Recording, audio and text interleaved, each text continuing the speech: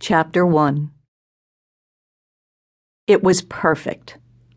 All right, it was small.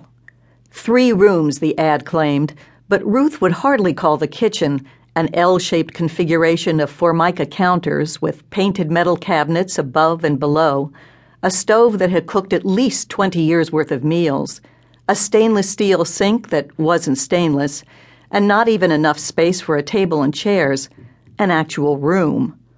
A cooking alcove, maybe. A galley. An applianced hallway.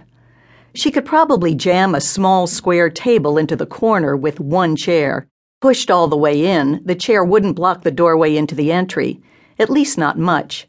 A second chair would interfere with the refrigerator. Ruth didn't need a second chair.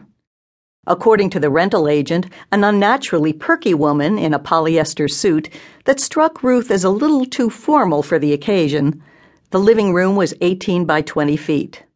Ruth would bet the diamond earrings Richard had given her for her 50th birthday that the agent was exaggerating by a few feet.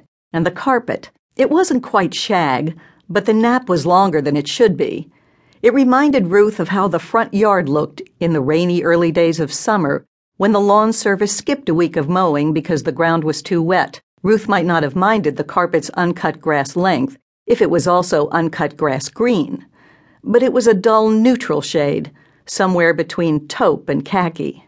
It matches with everything, the rental agent boasted. It matches with nothing, Ruth thought. The bedroom was small, too. Like the living room, it overlooked the parking lot.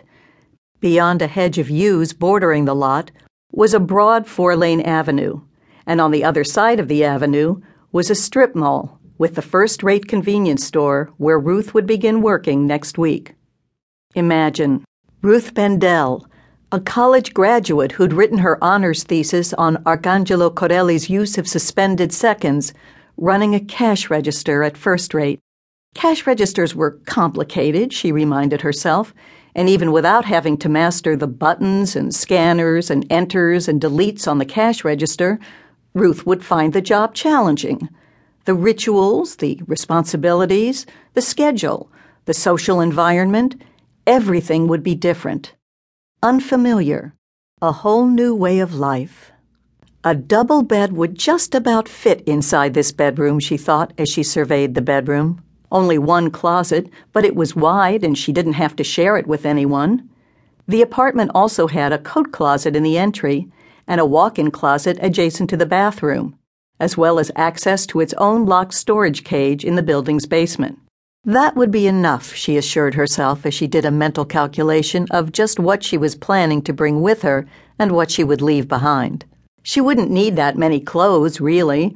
At first rate, she'd be wearing an official red apron over her outfit to identify her as a store employee. So there was little point in filling the apartment's closets with chic ensembles. Not that she'd ever been particularly chic. Once Frugal Fanny's had gone out of business, she'd cut way back on buying trendy clothes. She couldn't see spending a fortune on a fancy garment so distinctive she might only wear it once. Good, solid clothes, classic styles that lasted forever. That was her preference, especially when they were on sale. So she'd pack some slacks, a few skirts, a few sweaters, and move them here.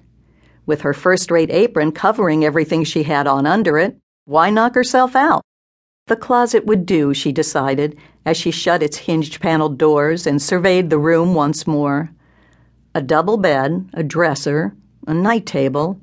It would all fit in somehow. And she could buy a couple of plastic bins and stash them under the bed. They were good for storing linens and sweaters. Better yet, she could buy a platform bed with drawers built into the frame. She'd always thought platform beds were amazing, such a smart use of space, and they seemed so Swedish. Sweden was an idyllic country, politically progressive with excellent health care and maternity leave policies. The word Eden was tucked inside Sweden. That had to mean something. Richard had always been opposed to platform beds. A bed should consist of a mattress and a box spring, he'd insisted. A platform topped with foam padding doesn't offer the proper support. Since he was a doctor, she was supposed to accept his opinion as scientific. But all those Swedish people didn't seem to be hobbling around like cripples.